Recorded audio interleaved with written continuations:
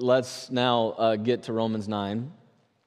4 weeks we're going to have in August to look together at the section we just read. 4 whole weeks to slow down and really think about it. And that's good because this is a very important section, this back half of Romans 12. It's all about love, and that makes it very important. So we're going to spend 4 weeks looking at defining love, love of our city, love of the church, and love for the ministry that we've been given. So each week we're going to look at one of those things. So this Sunday we think about defining love. And the reason for that is in verse 9, when Paul says, "Let your love be genuine," he is assuming that you have an idea of what love is. So in order for him to give that command, "Let your love be genuine," you have to say, "I know what love is." And so this morning we get to say, in the words of Foreigner, "I want to know what love is. I want you to show me." And that's exactly what we get to say to Paul and to God here through his word. And he's going to do that. He's going to teach us 3 things, 3 lessons. First, the primacy of love. And then secondly, the nature of love. And then finally, how to get it, how to get love in your life. So let's look at that. The primacy of love, the nature of love, and then how to get it. Okay, so first, the primacy of love. Very brief on this point. He's saying to us, we're only looking at verse 9 today, that's all. He's saying to us in verse 9 that love is primary, that love is so central, that love really is the secret of the meaning of the universe. And the way that you can see that, even though it's not explicit, is that if you just glance back at what Derek's been teaching on the last few Sundays in verses 3 to 8, he's been talking in verses 3 to 8 about gifts. He said in verses 3 to 8, every single person who comes to faith in Jesus, the Holy Spirit gives a gift for ministry. And so he's been talking about giftedness, that we're not all the same in the way we've been gifted, and then immediately turns in verse 9 and says, now love. Let your love be genuine. Now, if you're a Bible reader, and if you've read much of Paul, you might remember that this is exactly the same thing Paul does in that very famous passage, 1 Corinthians 13. The great wedding passage that always gets read. In 1 Corinthians 12, he does a whole series about gifts, about the different types of gifts that you can have in ministry. And then all of a sudden, 1 Corinthians 13, verse 1, he says, look, you can have the ability to speak in the extraordinary gift of tongues. But if you don't have love in your heart, that is nothing but noise. And he said, you can have the gift of prophecy, and if you don't have love, you are nothing. That's what Paul says. Now, this is what he says. You can have the gift of mercy all the way to the point, 1 Corinthians 13, of giving away everything you have. And he says, even giving away your body to death, being a martyr. And he says, but if you don't have love, that is nothing. Whoa. He says, you can be a martyr for the gospel, and if you don't have love, it's wasted. It's nothing. That's what he says in 1 Corinthians 13. We'll come back to that in just a minute. But you see the point. 1 Corinthians 12 to 13, gifts, love.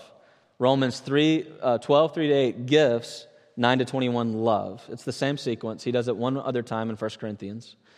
And the point is that love is the gatekeeper to the gifts. Love is like the gatekeeper.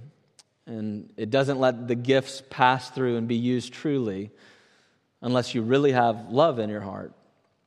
And that means that love is the soil in which giftedness can grow and truly be used for the sake of ministry.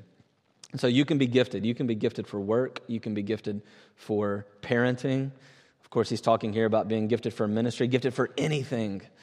And without love, these gifts are not being used correctly. They're being wasted, actually. And so you see the primacy of love. He's saying love is everything. We've got to have it. All we need is love. All we need is love. Love is all we need, right? Right, but sort of. We have to then go to the next point, which is to say that Paul is saying love is all we need, but we have to think more carefully here about the nature of love. So there's a primacy to love, but then we've got to get it right by thinking about the nature of love. And that's really the heartbeat of what Paul's first doing in verse 9. So Paul teaches us here, love is primary. All we need is love. Love is the Christian life. It's the sum of the Christian life. Love is the meaning of everything.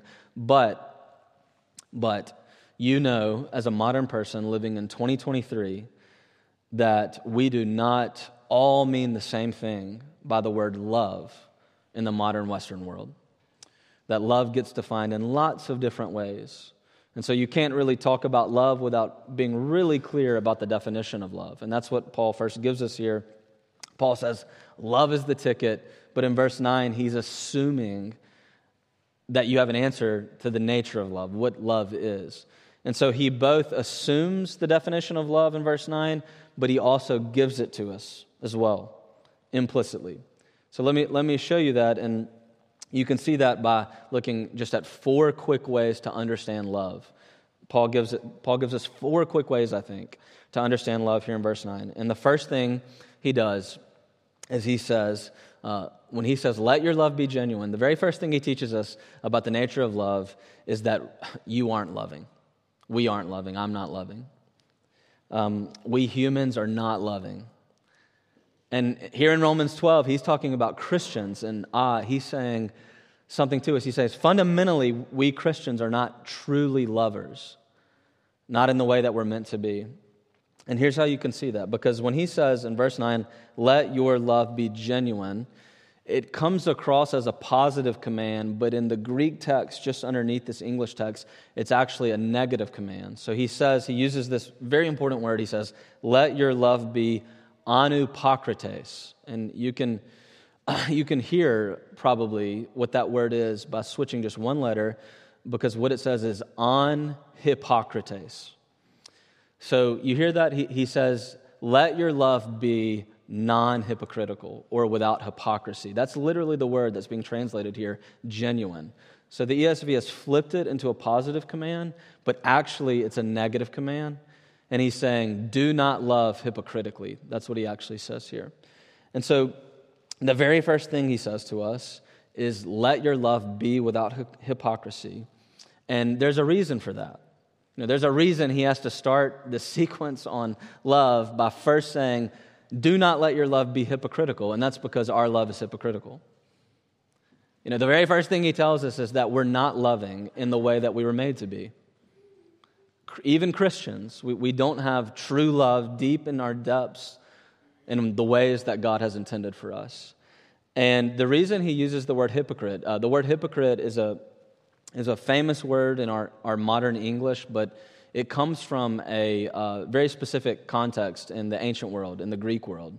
In the Greco-Roman world, a hypocrite is a play actor. It wasn't a negative term, really, like it is for us today at first. It's just a play actor. So in the first century and before, there are all these stage plays happening in the streets, in these cities.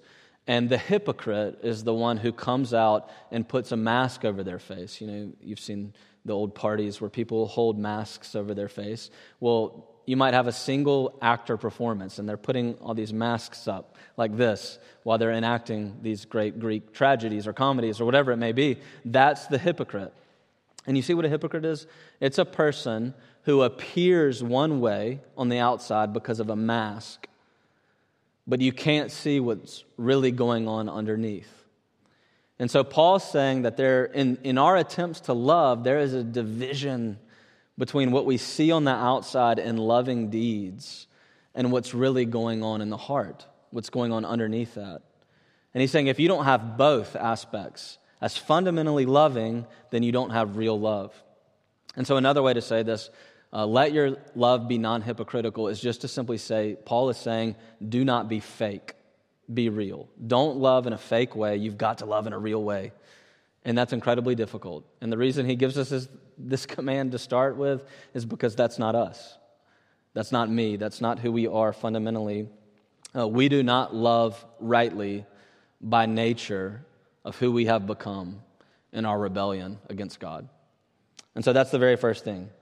He's saying you've got to figure out a way to root out the hypocrisy that's underneath your love, your attempt to love. All right, so the second thing, let's go deeper in now. He first tells us that we're fundamentally hypocritical in the way we love. The second thing he tells us is you've got to go deeper in by seeing what makes your love hypocritical.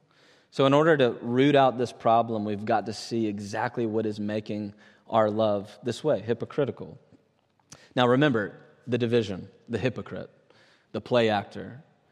There's two sides to that person.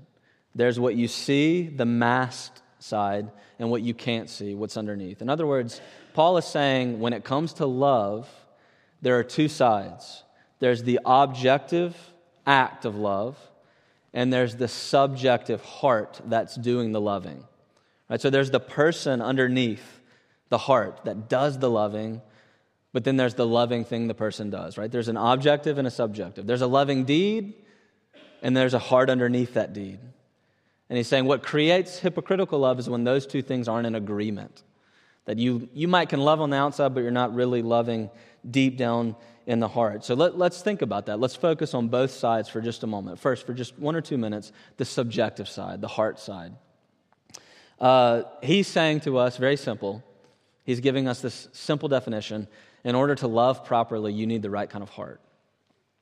You've got to be motivated in the right types of ways. The reasoning Paul is implicitly giving us is that true love is fundamentally selfless.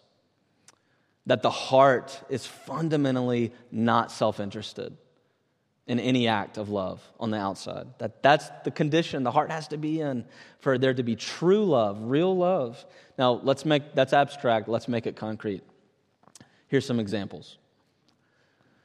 You can do the loving thing of telling somebody the truth. It's hard sometimes to tell people the truth. But you can do the loving thing to tell somebody the truth. But in the midst of that, maybe you take inward pleasure in their pain. You take a little bit of pleasure in knowing that you're doing a little bit better than them in life. You know, we call that, we use the old German term for that, Schadenfreude, taking pleasure in other people's pain. You do the loving act of telling the truth, but underneath it, you're actually taking a little bit of pleasure in their suffering. All right, you see, there's an objective deed that is good and loving, but internally there's something very self-interested. How about this? You do the loving thing of telling somebody, on the other hand, they're great. You praise them, but secretly in your heart, you're doing it because you want them to praise you in return. And we call that the sin of flattery. That's when you do an objectively loving thing on the outside, but subjectively, it's totally self-interested. How about this one? You tell somebody in pain around you, maybe here in St. C's, man, I'm so sorry that's happening to you. I'm going to pray for you. And you know subjectively that your prayer life is in shambles. And you know that the past 45 times you've said that to somebody, you never went and prayed for them. And recently I heard one pastor in the States, Joe Novenson, say, I realized at one point in my life, I lie most often when I tell people I will pray for them. And you see, ultimately, there's a good deed on the outside. You're comforting. You're saying something so good, ministry-driven, I will pray for you. But in your heart, there's total self-interest. Why? Because you want to be known as a person who is known for praying for other people. Right? How about this one? This one's a little more complex. We could go on for a long time. This is just me diagnosing myself. This one's a little more complex. You're a parent. You're a parent who gives yourself away to your kids. You give and you give and you give. You're always giving yourself away to your children. But subjectively, deep down in the recesses of your heart, the real desire at the bottom is that what's important to you is actually being known as a successful parent, being known as a person who has kids who have it all together, being known and having your identity wrapped up, your self-satisfaction completely wrapped up in the fact that your family looks good on the outside. You're constantly giving yourself away. You're serving like crazy. You're loving objectively like crazy, but deep down in your heart, your reason for that is complete self-interest. Now, maybe I covered one of yours, maybe I didn't, but we all have them. And C.S. Lewis puts it this way. He says, love has many faces, many masks that it wears. The great English poet John Donne, he says, let not our loving kill us. And what does he mean by that? He's saying there is a way to love objectively that actually makes you more self-interested. that drives you in deeper into your idolatry of self-interest because you're loving, your deeds are actually all about being known more and more as a good person, as this kind of person, a religious person, a great parent, somebody who prays for people, whatever it may be. And so there's a division between the subjective and objective there. And so here's the point, simply this, we'll move on. Hypocritical love, says Paul, on the subjective side is just idolatry. Ultimately, it's just saying that we do good deeds, but really what we're doing in our love is worshiping ourselves, wanting to be known as people who do great things, who do good things. We have self-centered reasons. It's ultimately about me, not you, even in the loving things I do. So here's the first aspect of Paul's definition of love. Very simple. True love is selfless giving. Selfless. Not self-interested, but selfless. Self-sacrificial giving, where the motivation really is the other person. All right, that's the subjective. The third thing now, the objective. Paul tells us, first, we're not truly loving. We have a hypocrisy problem. Secondly, to root that out, we've got to see that subjectively we've got to lean into selflessness as our motivation. The third thing he teaches us here is that love is love. Love is love when it is truly connected to what is good. All right, so it's not just the subjective motivation that has to be there, but now we've got to think just for a moment about the objective too. And that's exactly what he says. You see it in verse 9b. So he tells us first, let your love be non-hypocritical, hate what is evil, literally run away from what is evil, glue yourself to what is good. Hold fast to what is good. The verb is glue yourself. Stick yourself like glue to what is good. So he connects love here to the idea of goodness. And when he does that, he's turning to the objective side of love. And fundamentally, he's saying something very simple, and it's only this, that real love pursues what is truly good for people. That to really love somebody objectively, you have to do for them, serve them, love on them in a way that is actually good for them, that actually corresponds to what is good according to the way that God has defined what is good. Now, do you see how important it is to say that in 2023? This is probably the most important little point to emphasize today, because this idea that true love only happens when you seek what is objectively good for another person as God has defined it stands against every instinct that we have in the Western world. You know, in the Western world, we say things like love is love.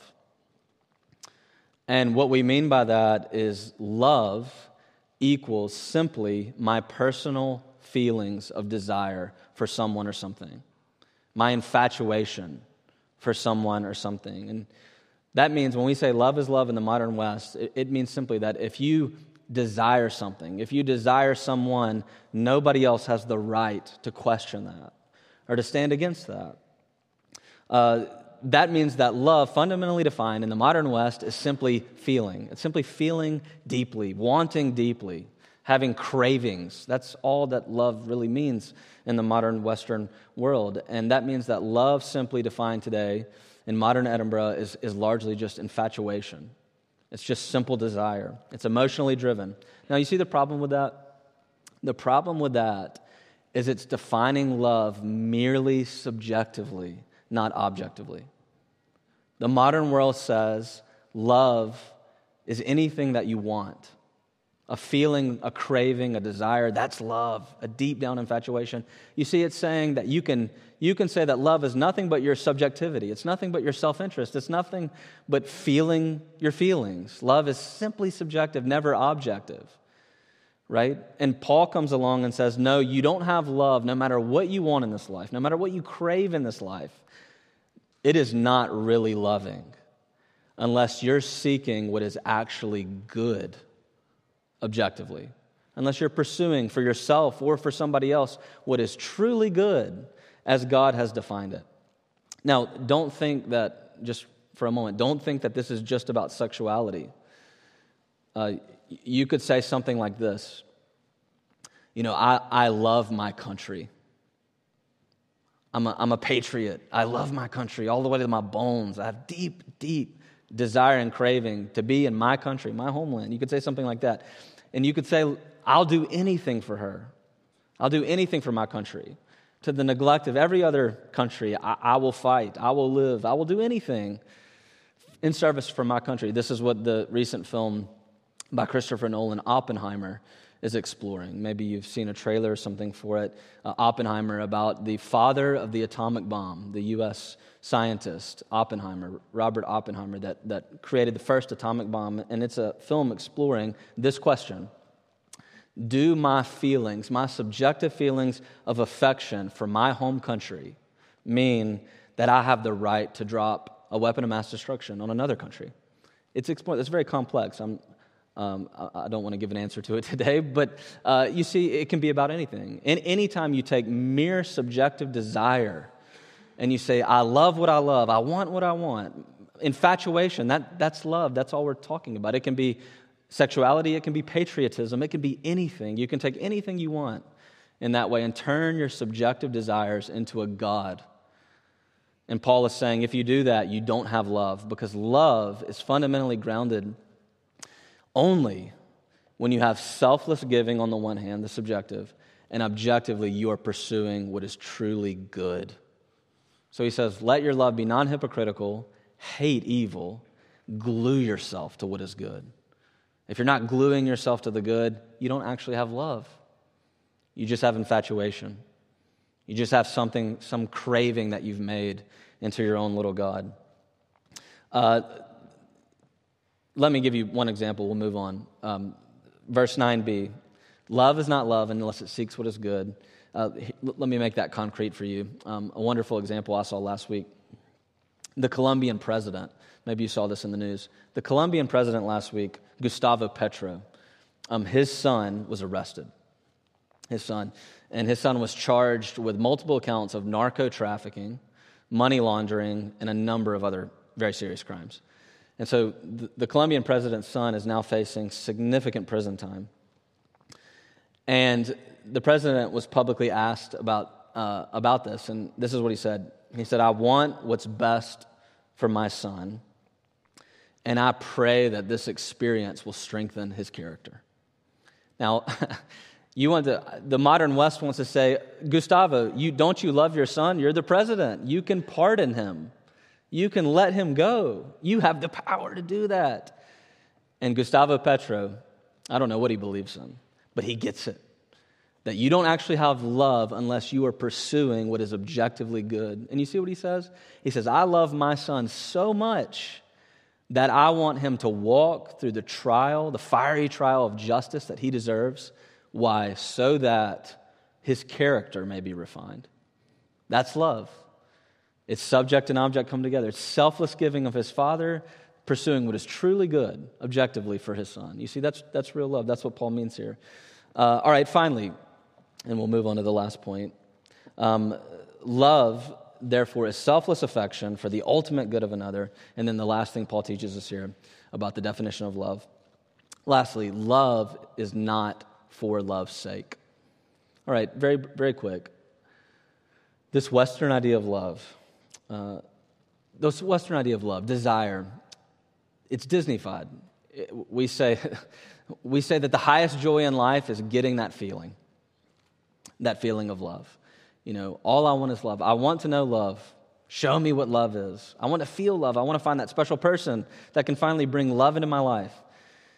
We actually pursue love, the feeling, as God.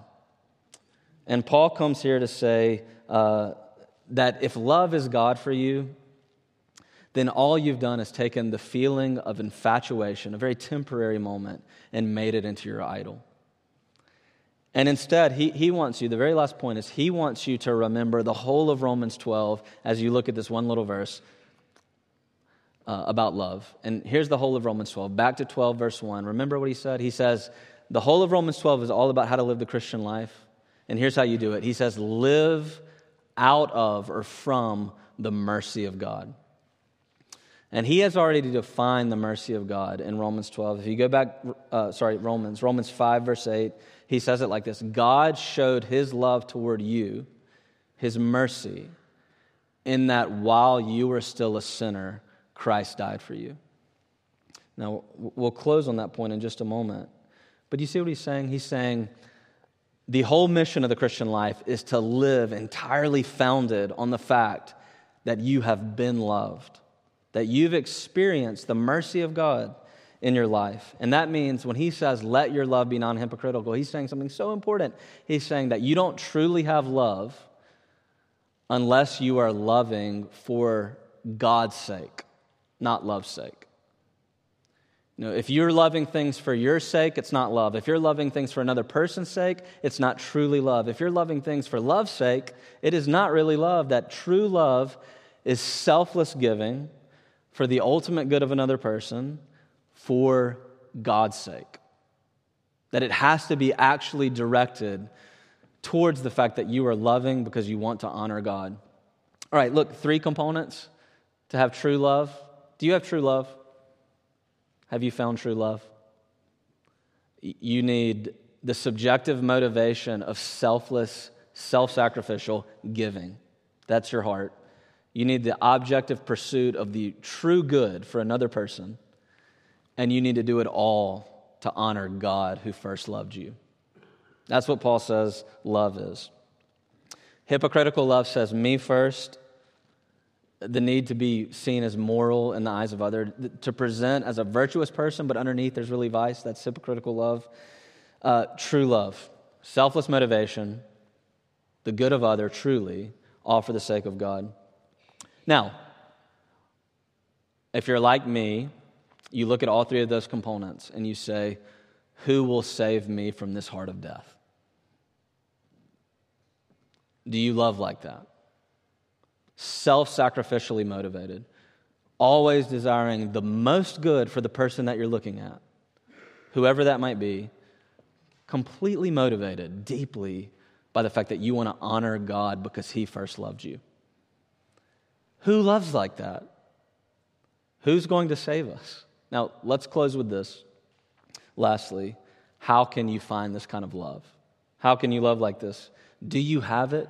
Do you have this kind of love? Now, we're going to spend the next 3 weeks unpacking the ways to love like this in detail. Love of the city, love of the church, love of ministry, and all the little things that come underneath that. So all I want to do is close with just 2 quick things. Do you have this love? And the first thing you need this morning, to know that you have this love is that to have true love, to become a loving person, you've got to first see your neediness. So if there's anything you want to do today, the most important thing to do is to desperately see your neediness. Now, C.S. Lewis, let me take 2 minutes with C.S. Lewis to make this clear. C.S. Lewis, when he writes on love, he tells us that we've got to think about 2 types of love. We've been talking about 1 type of love. The very important word that Paul uses here is agape. Let your agape, a type of love, God's love, gift-giving love, be sincere, be genuine, be non-hypocritical. But Lewis points out that in order to become a loving person like God is loving, gift-giving, sacrificial, you need to have another type of love in your life. And Lewis calls it need love. So hang with me for just a moment. Need love. Let me make it concrete. Need love is when you have your little child in front of you and they are desperately scared and they run to you and jump up in your arms and cling to you desperately. Right? They have a real need in that moment to be loved, to know that you are saying to them as you hug them, I love you and I'll protect you. And need love, maybe let's make an adult version. Need love looks like this. You are scared to death to confess your sin to a person in your life that you care about, something you've done against them perhaps. And the reason that you're scared is because you're afraid that if you tell somebody who you really are and what you've really done, that they might not love you.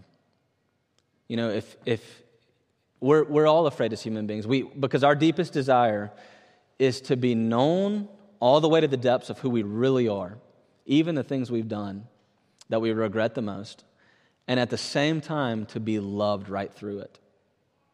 To be known to the depths and yet loved all the way to the sky. That's the greatest human need. That's need love. God doesn't have that love at all. God has no need love. He doesn't need our love, but we have it. We have it. We need it so badly. You know, it's so apparent. People say that if you, the reason if you've had a baby in the past few years, you know that the doctors really emphasize skin-to-skin contact as soon as the baby is born. And there's been all these studies done that if a baby is fed, clothed, but not regularly touched, that very likely that they could even die from something like that. We have desperate need to be shown, even when we can't speak or hear properly, that we're loved. That's who we really are. Now, Lewis says this: you can never grow into a person that is truly loving like God is loving, gift-giving, self-sacrificial, seeking the good of other people, all in the name of God. You can never grow into that unless your need love is fully and truly fulfilled. We long to be known all the way to the depths and loved all the way to the sky. Remember Romans 5:8? Live out of the mercies of God. Remember Romans 5:8? Here is the love of God for you, that Jesus Christ came to die for a sinner like you. Not like you, even you, in fact. You see what it's saying? Jesus Christ came into the world because he knew you to the depths. He knew everything. He knows everything. He knows your secret sins and misdeeds dark, and yet he loves you to the sky. Your need love is fully fulfilled. Only, there's no other place, no philosophy, no religion, no person, not your spouse, nobody that can fulfill your need love like God can. And so if you have that need love fulfilled, if you've experienced that, only then has the condition been met that you can become a truly loving person, the type of love that God gives, true agape. Some of you were loved well as a child, some of you were not. Some of you are loved well as adults, and some of you are not. But no one knows you like God does. No one can love you like God does. No one loves you like God does. Nobody can fill the need like Jesus Christ has. Have you experienced that love? Last thing, let me just ask you 3 questions and we'll close. 3 diagnostics. If you've experienced that need-based love, here's 3 quick questions to ask. Well, am I growing in love?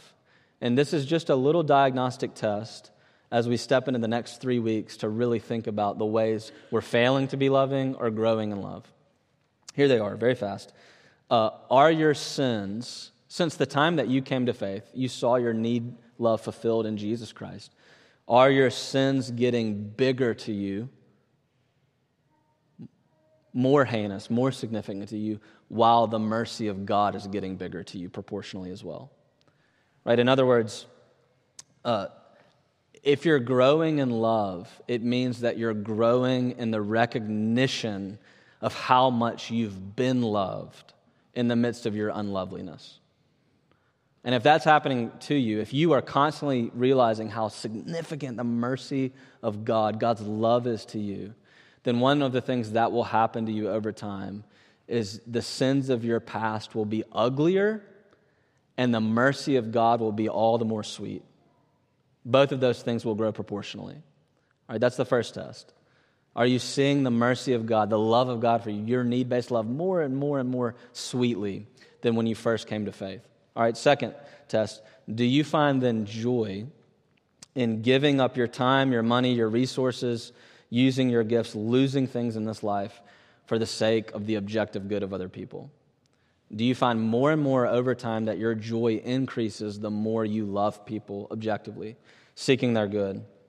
All right, if you find that, then that means that you're probably growing in God-given agape, God-like love over time. All right, third and finally, do you find yourself over time growing in compassion and care for those in need around you, those least like you, and those people who regard themselves as your enemy? Last thing is this. Love, remember, is the selfless affection for the ultimate good of another person, all for the sake of God, because he's loved you, right? And when you've experienced the love of God, one of the things it has to do is destroy your pride. It has to create a person who says, I can never look down on other people. I know how much I've been loved. It helps you to break through and love people that aren't like you, love people that even count themselves as your enemy. You have the power. Christianity is the only religion, I think, that truly gives you the power to love every type of person simply because you know how much you've been loved. And when you get this, you can hold two things together. The last word here. You can love everyone, no matter who they are or what they've done, no matter how heinous. You can truly love them because they are made in the image of God. You can love every kind of person on the one hand.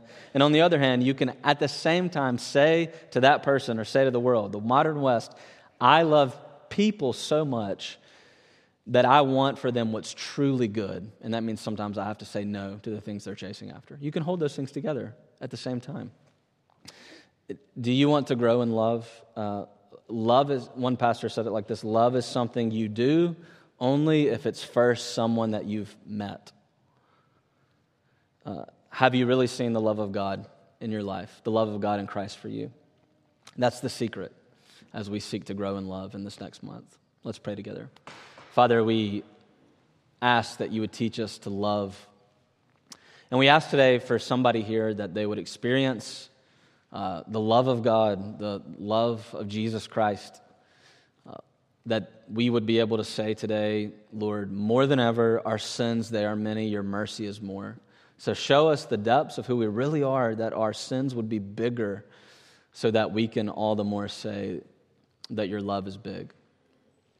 So make your love so real to us today, we ask, so that we might become lovers of people and lovers of the city and lovers of ministry and all these things. So we pray this in Christ's name. Amen.